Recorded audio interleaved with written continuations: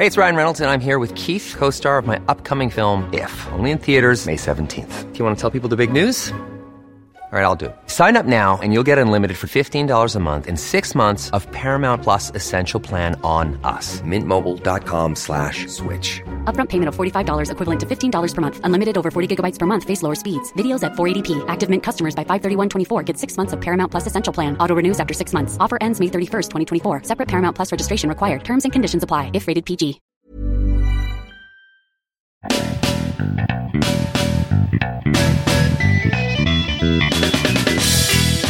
Welcome to A Word with Tom Merritt. I'm Tom Merritt, and on this show, I get the pleasure and privilege to sit down with some of the smartest, most interesting people in the world to talk about how we think. As I say all the time on the show, none of us can know everything. So how we make shortcuts, what facts we decide to believe, where we get our information is super important. And it's always good to compare notes on how we do that.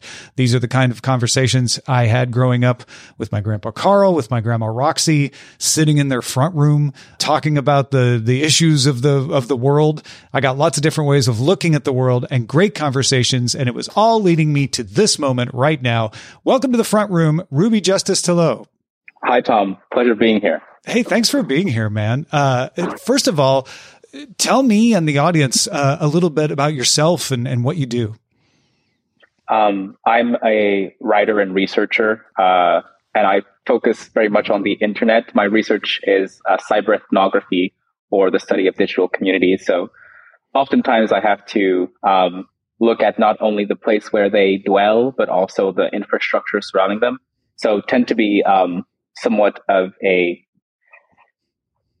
philosopher of technology or just thinker of technology, and try to do my best to be as sharp and astute on the different technological issues that are prominent in our world on a daily basis. Yeah. Cyberethnography is such an interesting term. Like it conjures up images of you approaching Second Life and making contact with someone in the metaverse or something. That is what I do, essentially. Yeah. No, that's great. For this episode, I thought we would use the word humanity as a jumping off point, because I know you talk a lot and you think a lot and research a lot around the interface between technology and humanity. When you use that word humanity, a lot of times it can mean different things. What do you think it means for you? It is a very interesting word in that across time, its definition has changed.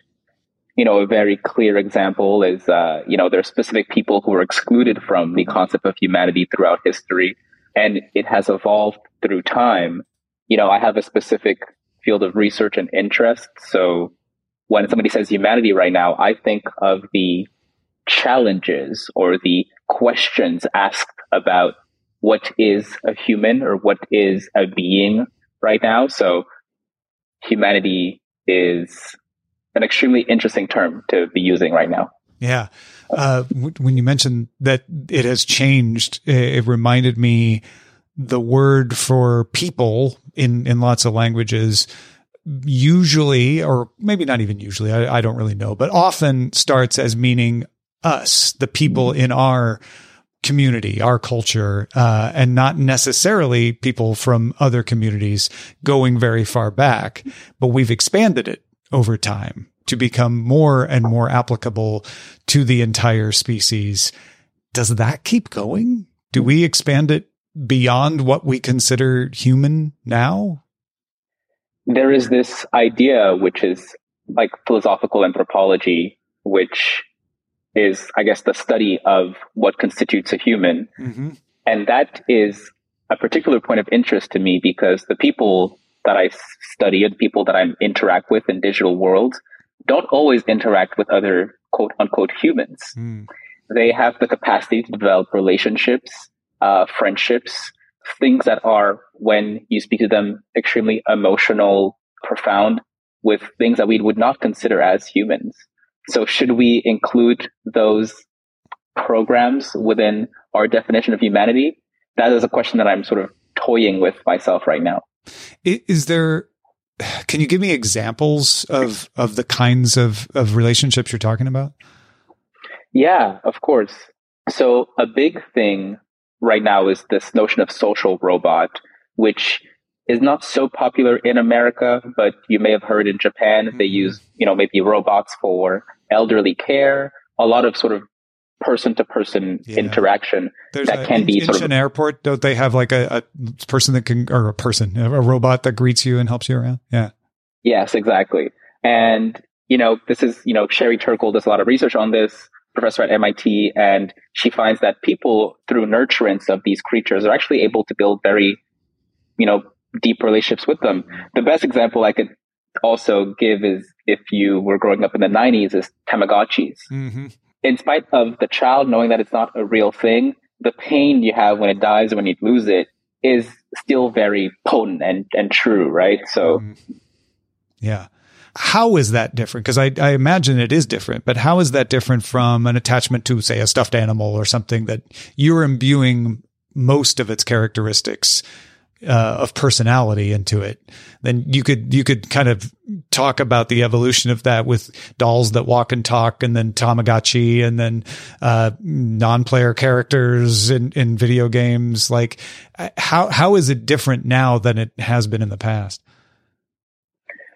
Well, the history of automata or of these, little robots, I think is filled with at least astonishment. We're always sort of looking at them with a lot of wonder. What became very apparent to researchers, especially in the 60s, as they worked on computers and they worked with programs that could use text, is that you have the nurturance aspect with something like a Tamagotchi, like a physical object. There's still sort of a certain delineation where you're like, the Tamagotchi doesn't necessarily utilize language. And so there's that separation.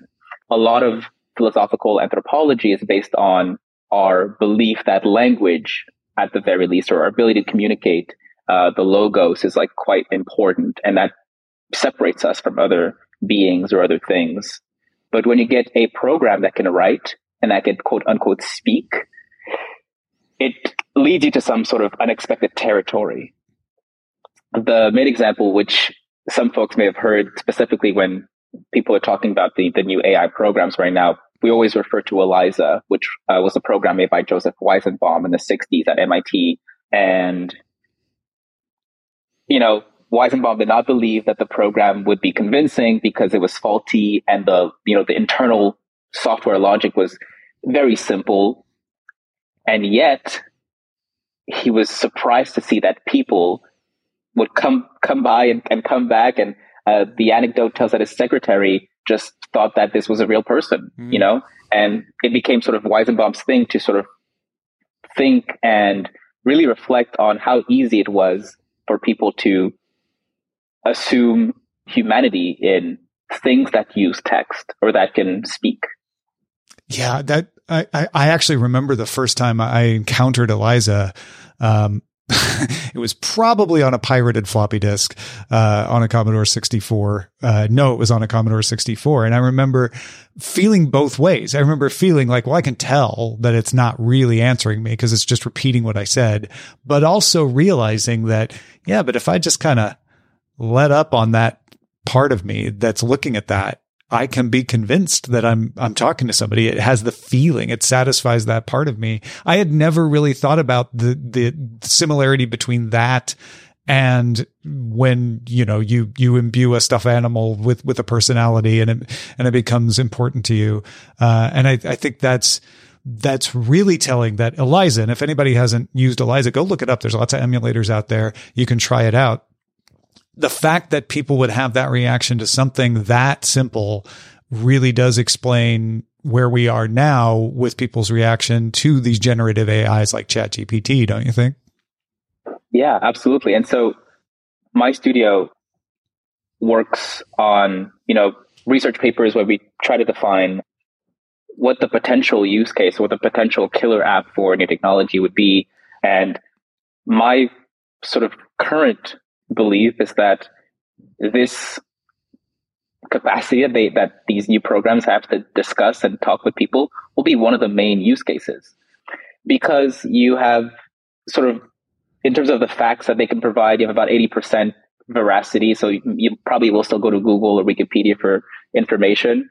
But when you have a population that loves to talk, i.e., human beings are, as Aristotle said, social beings, it goes without saying that a social being is driven by sociality. And in one of my essays, I say that the shadow of sociality is also loneliness. And so we fear loneliness, and thus we project being or the capacity for sociality on a lot of things around us. And that is something we just can't stop doing. We just see things and assume that they are able to sort of communicate with us because we want to communicate. Yeah. That is what we are maybe put here to do. And, as many times as I have said, and as other people have said, like, these generative systems are just predictions. They're very good at predicting what words would make sense to come next. But they're just predictions. There is something visceral when you read its responses and it feels like, no, that sounds like a person. And do you think that is behind a lot of the backlash against them, where people are upset that they're saying things that are wrong confidently, even though everyone who makes these systems is out there saying, yes, don't trust them. They're going to get things wrong. People still seem to get very emotional about the fact that they say things wrong with a sense of confidence. I am the idea that you would get information and that information would be just 100% true is a very new thing. Mm-hmm. Usually if you grew up before the internet, your research wouldn't, probably check a book or two to get some information. And there was at least a little breadth in how we acquire knowledge. And we've been primed really to go on one place and go and find one piece of information and be like, okay, this is Wikipedia. This is true. I even remember when Wikipedia came out, the teachers being like, oh, don't trust Wikipedia. You still got to go to Encarta or whatever, the library. Britannica, or yeah. Yeah. And that was a big thing because people were maybe, they didn't believe that there could be only a single source of truth, especially on the internet. And so I think we've carried over that assumption that if something that has the stamp of Microsoft or that is something we see on the news, why would somebody put something out that lies? I don't think it's wrong to expect that as a consumer. Even if they say, oh, it's not always going to be correct. The last paper that I read, I think it was for the Lambda, the Google system, had about 80% groundedness, which means 80% veracity. You have similar things with GPT-3 and GPT-4.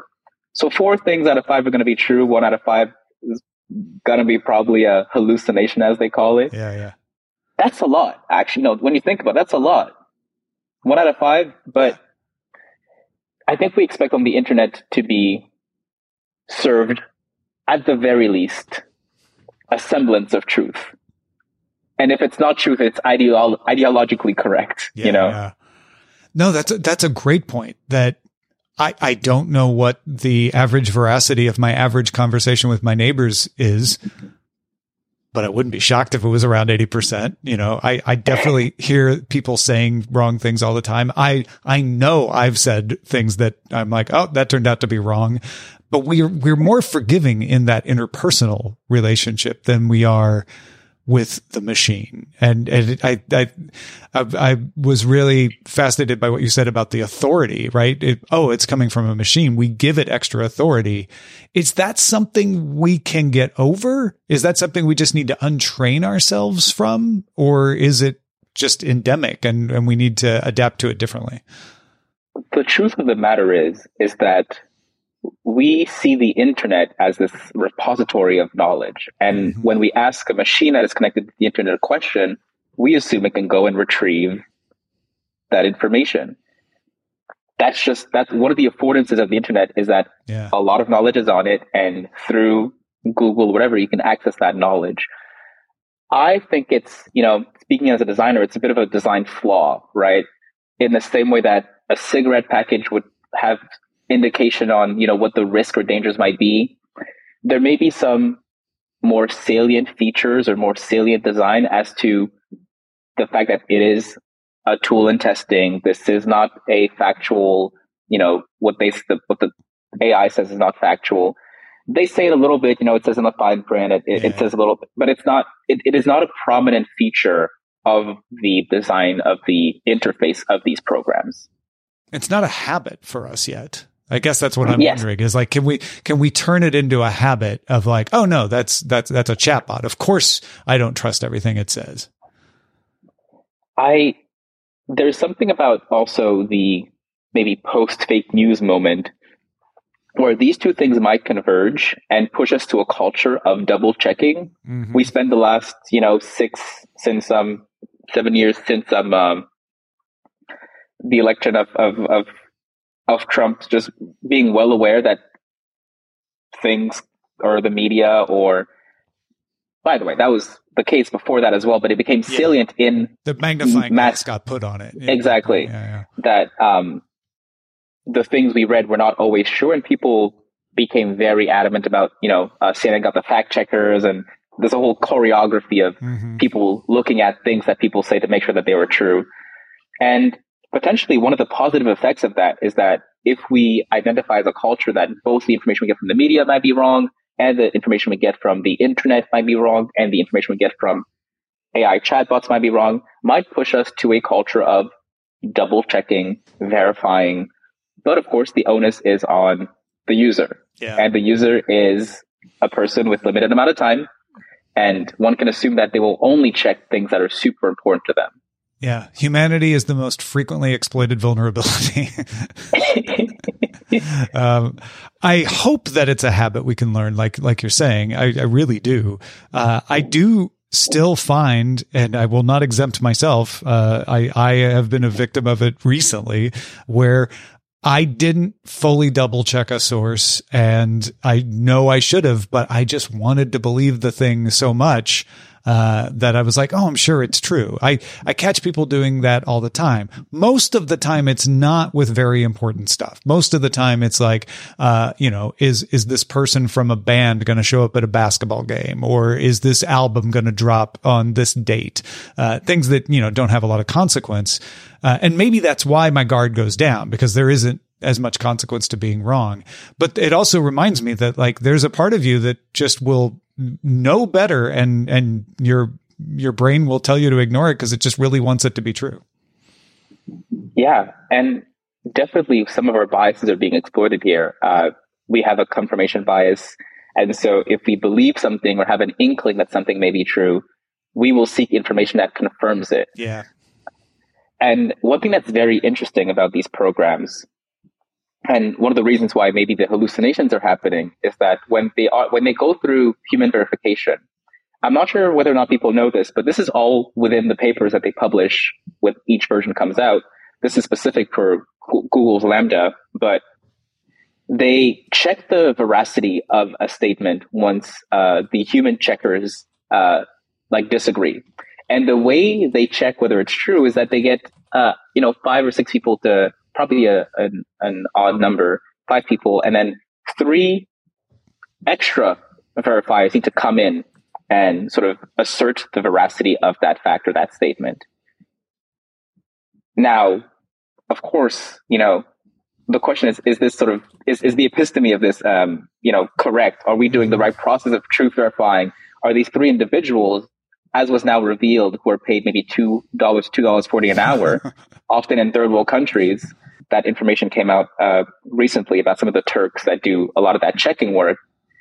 Do we believe that those 3 individuals actually are, doing the best job, or can assert the truth of a fact that may be contentious? Yeah. What's the margin of error of those 3 people, right?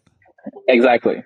I think that we will always have a confirmation bias, whether it's in a book, trying to remember something, we'll look and we'll always pick the one that, affirms whatever we believe in already. But, maybe this is a thing where we, from education with children, inculcate that they should, from a very young age, an adult says something, well, maybe you Google it, you go in a book and you do something else. And that's maybe a new system of sort of knowledge that we, teach people from a very young age. Yeah, that's a really good point, is that it's harder for those of us who didn't grow up with that tool so ubiquitous to deal with it than someone who grows up with it always having been there. I can remember grandparents talking about, well, you can't believe everything you see on TV, and young me thinking like, well, of course not. Like, who thinks that way? But TV was new for them. It had not been there all of their lives. And so they were dealing with that. And I think there's a similar thing going on with us now, where those of us who are lucky enough to be able to grow up with the tool all the time will adapt to it faster, I think. Yeah. And it'll be very interesting to see the new generation and how they use the tools. Of course, teachers are already worried, because one of the things that, you can use it to write essays. And you may have seen some of these instances where not only will it write the essay, it'll provide the sources, which were used in the essay. And I think it can fool some teachers, but there's a few teachers I've seen on Twitter who check the sources, like, this person never wrote this book, and this page does not have this information. This is all made up. And, I'm sure some people are getting away with it because who has time to check the 20 sources in each bibliography of each of your students? But, I was talking to a friend of mine who is a high school teacher, who's been asking me about ChatGPT a lot, specifically. And he was like, what should I tell my students about it? And I was like, well, we'll tell them that it's not accurate, that it's just a good, simulator of language. And so you can use it to do a first draft, but if you want it to be correct, you're going to have to do the research and polishing of it. And he was happy to hear that on his end of like, oh, good. That kind of helps me be able to identify, when people have done it themselves or not, because I think we'll also possibly, tell me what you think of this, develop an ear for the tone as well, of whether a human has written it or not. But there is a certain sterility, right? It's like a corporate speech, very, very standard. I think Sydney, the Microsoft one, had some sharpness to it.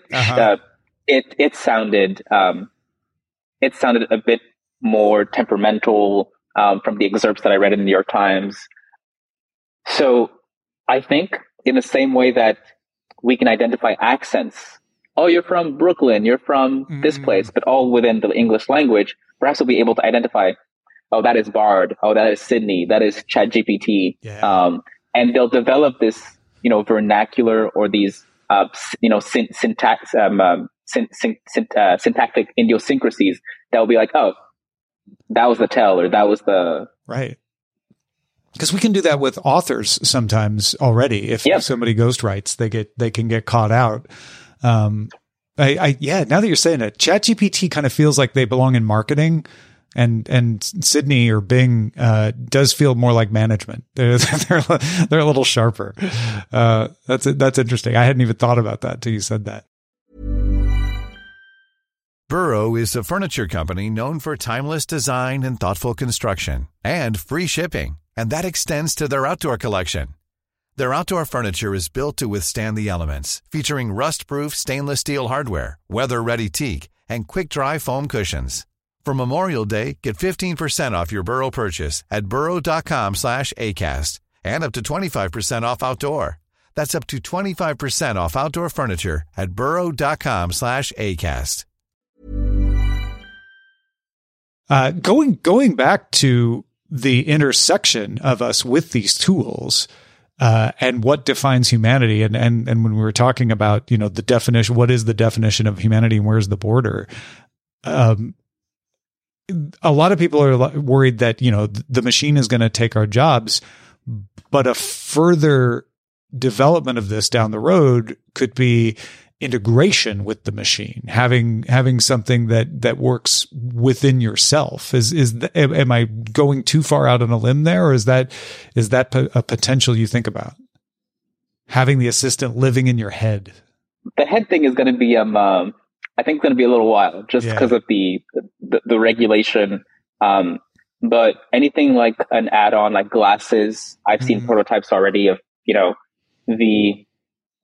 if a small computer or even like a clunky Raspberry Pi is connected to the internet, and then you're able to just ping the API, get information back, and you could see it within your sort of extended or mixed reality headset, that is not unbelievable. Now, the question, I saw someone use that in the context of maybe of a job interview, and they were joking that it might be like a Riz, like a charisma enhancing device. What I was thinking the whole time was like, this is like Cyrano de Bergerac, it was like that the play where the guy doesn't know what to say to the to the woman, but there's Cyrano in the back who is just like, and until these are like adopted in mass, it'll feel weird to see someone, at least at the wearable stage. I think it'll feel like there's a separation if you know that they might be getting information as they're speaking. Mm-hmm. Of course, with the brain implant, as you mentioned, that's a whole other level where it may be hidden, right? Right. But the first stage will make it difficult, I believe, for the people who are wearing it to interact with other human beings in the same way that, you go to the restaurant, you put your phone in your bag, your friends might say, hey, just take the AI chatbot glasses off, let's just talk one-to-one right now. Yeah.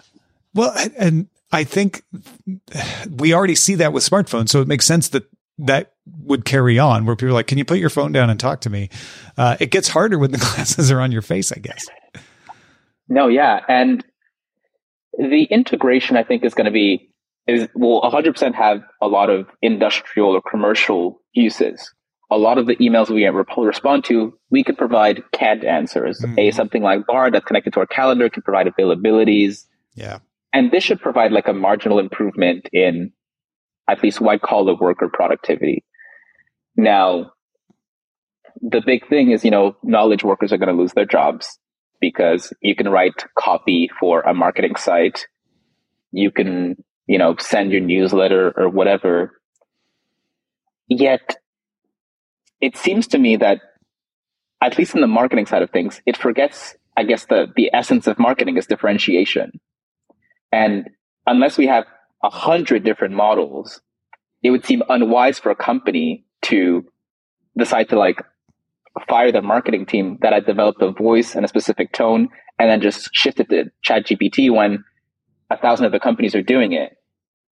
So you would really need to find a model that is fine-tuned to your specific voice. Maybe you're like imagine ChatGPT with a Zoomer plugin that transfers all the language to something that's like hip and cool. Yeah.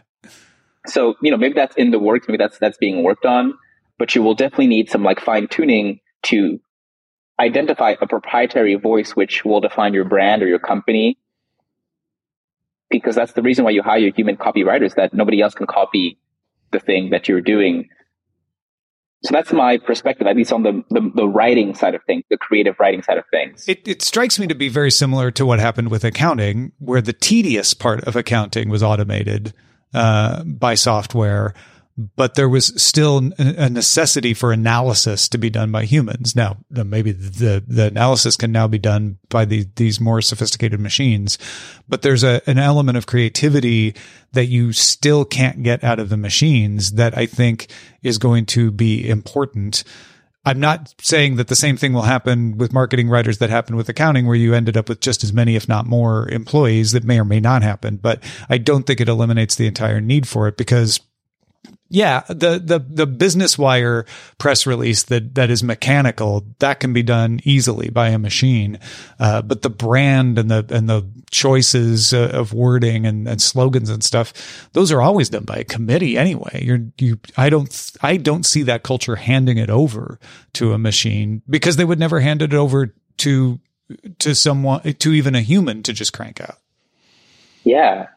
And the nature of something like a tax act is not as cut and dry as we assume it to be. Of course, now the GPT-4 can pass the LSAT and potentially can read old cases and provide summaries, but there's still a level of judgment that needs to be exercised. Perhaps the acceleration or the increase in productivity will be around, instead of having to read 100 jurisprudence cases, you just summarize them and you get that information. But you still need to provide some kind of judgment. One thing I'm not so certain of, and maybe this is sort of the conjunction of what, Graeber would call the bullshit jobs, as well as the arrival of this new technology, is that we will see sort of growth in employment in the same way that we saw with the Industrial Revolution.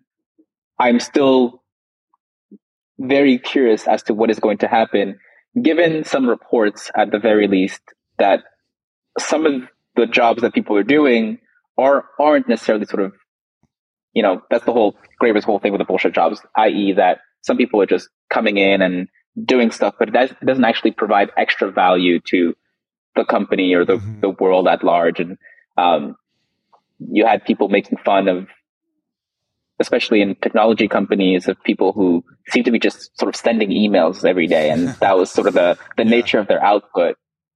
But coordination is important. Sending emails is an important thing, especially when you have a team of 10, 20, 30 people. Nobody sends the email, the meeting doesn't happen.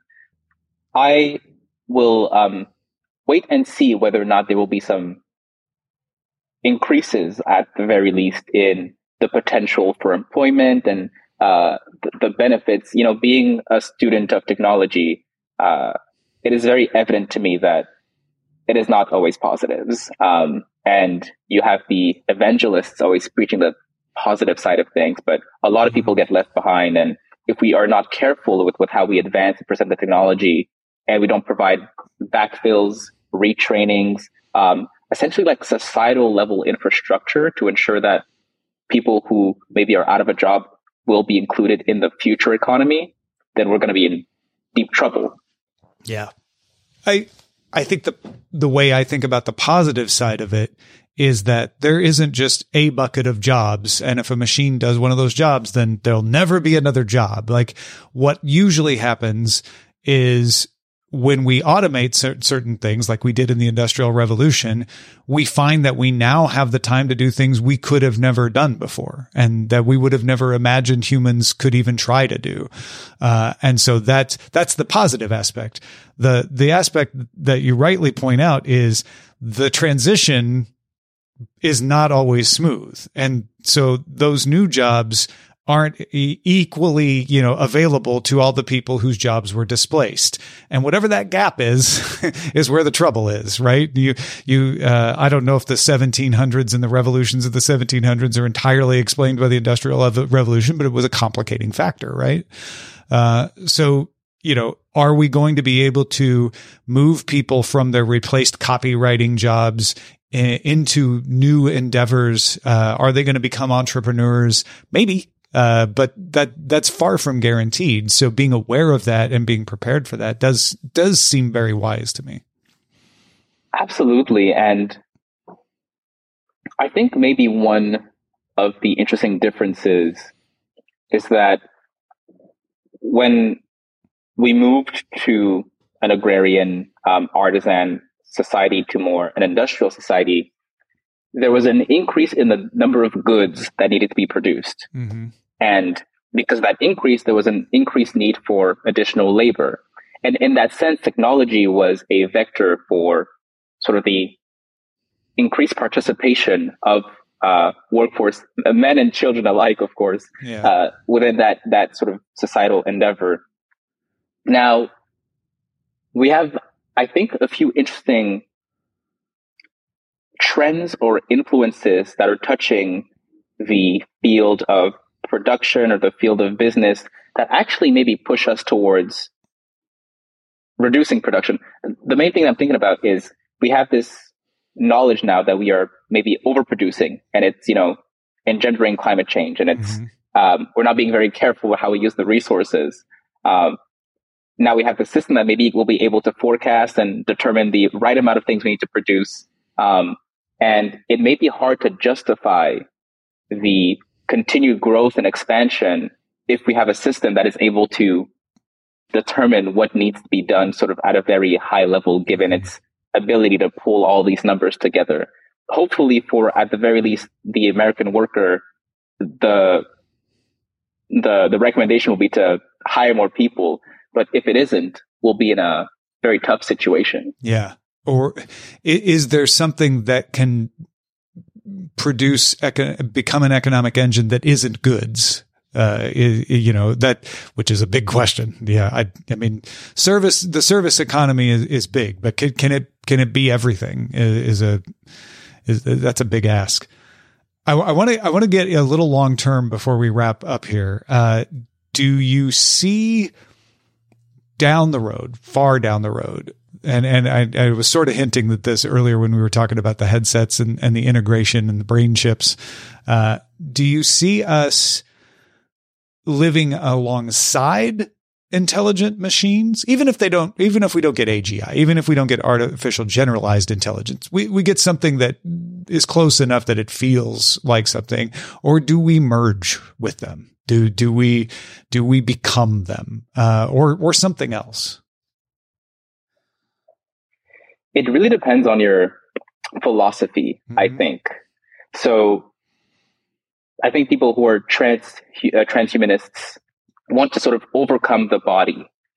Neil Bostrom, who is one of the great thinkers in superintelligence and in the artificial intelligence field, has this thing called Letter from Utopia, like written down the line, and he's writing from Utopia. And one of the things he mentions is this need that we have, if we want to achieve all the things that humanity can achieve, we need to overcome the failures and the limitations of our body. And that idea and that belief, I think, is laden in a lot of techno optimism. Whether it be the longevity companies right now that you're seeing trying a bunch of different stacks of medication. You don't have diabetes, but you take diabetic medication to lower blah blah because the impact. So there is really this desire to overcome the body, and because of that, I definitely foresee that if the implementation or the merging, as you say, of this technology with the body can help overcome it, then I think that it will be at least tried, if not sort of done completely. My sort of rebuttal or my sort of contribution, at least on the long term, is that, we will have to borrow Hamlet's words, shuffle off this mortal coil, because it is essentially limited. We can only do so much with it. And in like true transhumanist fashion, I think there's maybe going to be another implement that is a bit more durable than the human body. And so to me, and this is one of my video essays, I talk about the telos of technology, which is means like its finality, its end goal, the thing that it seeks to do. And I believe it is sort of full replacement of humanity and the abolition of being into this new thing that will overcome it. I'm not preaching for it. It's just my prognostic, what I'm seeing, reading the texts. But little by little, as we do these merges, as we add these implements, our bodies are fallible, right? They're amazing. They've gotten us for millions of years to the point we are now. But there may be other things that people will consider as better and will slowly integrate them within themselves until there is nothing human left. So it's a Theseus ship kind of situation. Yes. Yeah. We just slowly replace bits and bits of ourselves until suddenly we're like, oh, wait, there's nothing. But would that still be humanity at that point? That is a great question. I mean, a big part of that is this idea inherited from Plato, the dualism idea, also from Descartes, that mind and body are separate. And if we're able to just get the mind piece, just the synapses, or maybe just the entire nervous system into some kind of different meat suit, if you will, then the mind is what really defines humanity, to answer your first question. Yeah. I'm not a dualist, but a lot of people, across history and even now have this idea that these two things are separate, and that perhaps our aim as technologists, as scientists, as researchers, is to get to this point where we are only mind and the body as evanesced. Yeah. We're running the same operating system, just different motherboard. Yeah. Upgrading the hardware. Yeah. But this has been fantastic, Ruby. Thank you for taking the time to have a conversation with me about this. Before we wrap up, though, I always like to do a little word game with folks. It's very simple. I just give them 2 words and they choose one and tell me why. Are you game? Let's go. All right. We'll stay along the theme for the first one. People or machines? I'm going with people for sure. If we look at the scoreboard, I think people have a storied history of overcoming both adversity, a storied record of adaptability, and in the grand fight or war that will happen between people and machines in the future, I don't know that people will win, but I'll be rooting for them the whole through. Got it. It's not a prediction. It's a partisan pick, if you will. Oh, of course. Yeah. I think I'm with you too, by the way. Sorry, machines. I probably shouldn't have said that in a recorded fashion. Next one is fast or slow zombies. Ooh. I mean, for my sake, probably slow zombies. Mm-hmm. That's the practical choice. Like I can get away, kind of. Yeah. I get people who say fast because they think they're more entertaining, or they can use them to their own advantage. It's because it's one I've asked multiple people. I would reckon that fast zombies sort of get the job faster, and so maybe humanity is put out of its misery, and then the whole. That's okay. It's just like you get it over with. But yeah. I'm slow zombies. All right, gotcha. Neil Stephenson or William Gibson? Oof, that's a very good question. It's an unfair question to be clear. I wonder what they would say. Yeah. At this point in time, probably. It's going to give me a lot of enemies. But you're not picking the best. You're just picking one. Yeah. Probably Gibson. But I mean, both amazing, both, very difficult. It's like two of your favorite children. It's very difficult. And they're different as like as they are in many ways. They're very different. What tipped you to maybe through picking Gibson in this case? Just because of what I'm reading right now. I'm reading that the cycle. Let me just get the title out. Oh, the Baroque cycle. My friend just put me on. Exactly. Yeah. My friend just recommended that and was saying how it was one of the best things. Just like stop everything you're doing and go get that. And so with that fresh in my mind, it's a bit of a recency bias right now. Okay. Right. But yeah. This one's not going to, well, I shouldn't say it, and anything could make you an enemy, but this is less controversial. Savory or dessert crepes?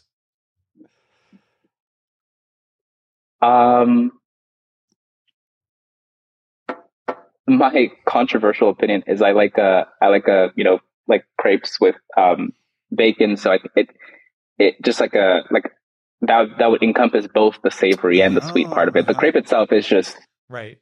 I guess it's slightly sweet. And then I have some protein on the side with the bacon or whatnot. Yeah. Okay. I'm surprised. I thought everyone would pick dessert crepes with this one, and it has been the opposite. Most people lean savory. So it's something about humanity that I've discovered. Dogs or cats? I have neither, frankly, but probably dogs. They're cool. I like cool. Dogs. Yeah. All right. AI or robots? Oh, great question. I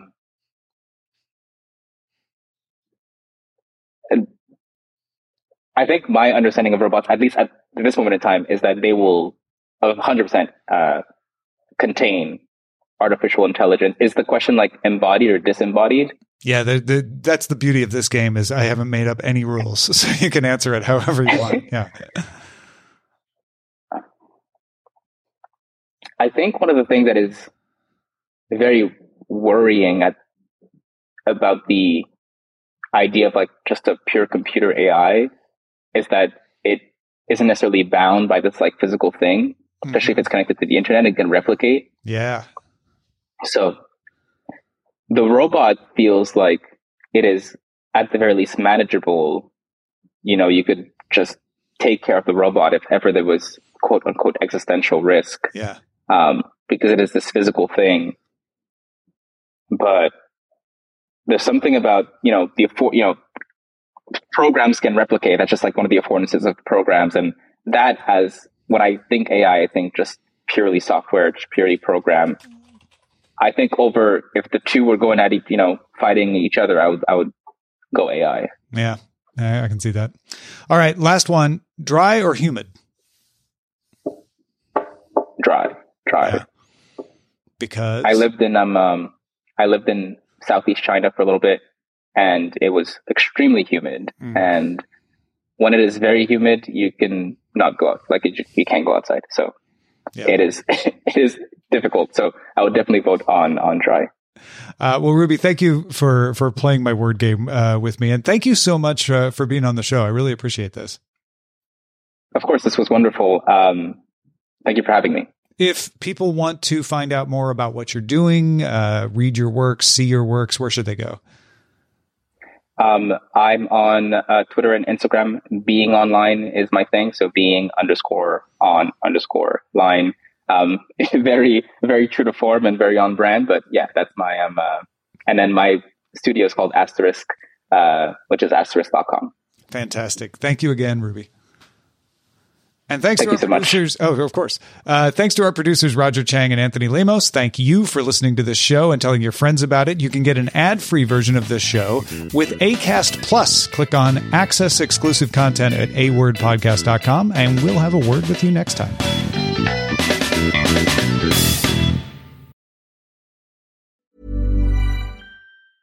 Planning for your next trip? Elevate your travel style with Quince. Quince has all the jet-setting essentials you'll want for your next getaway, like European linen, premium luggage options, buttery soft Italian leather bags, and so much more. And is all priced at 50 to 80% less than similar brands. Plus, Quince only works with factories that use safe and ethical manufacturing practices. Pack your bags with high-quality essentials you'll be wearing for vacations to come with Quince. Go to quince.com/pack for free shipping and 365-day returns.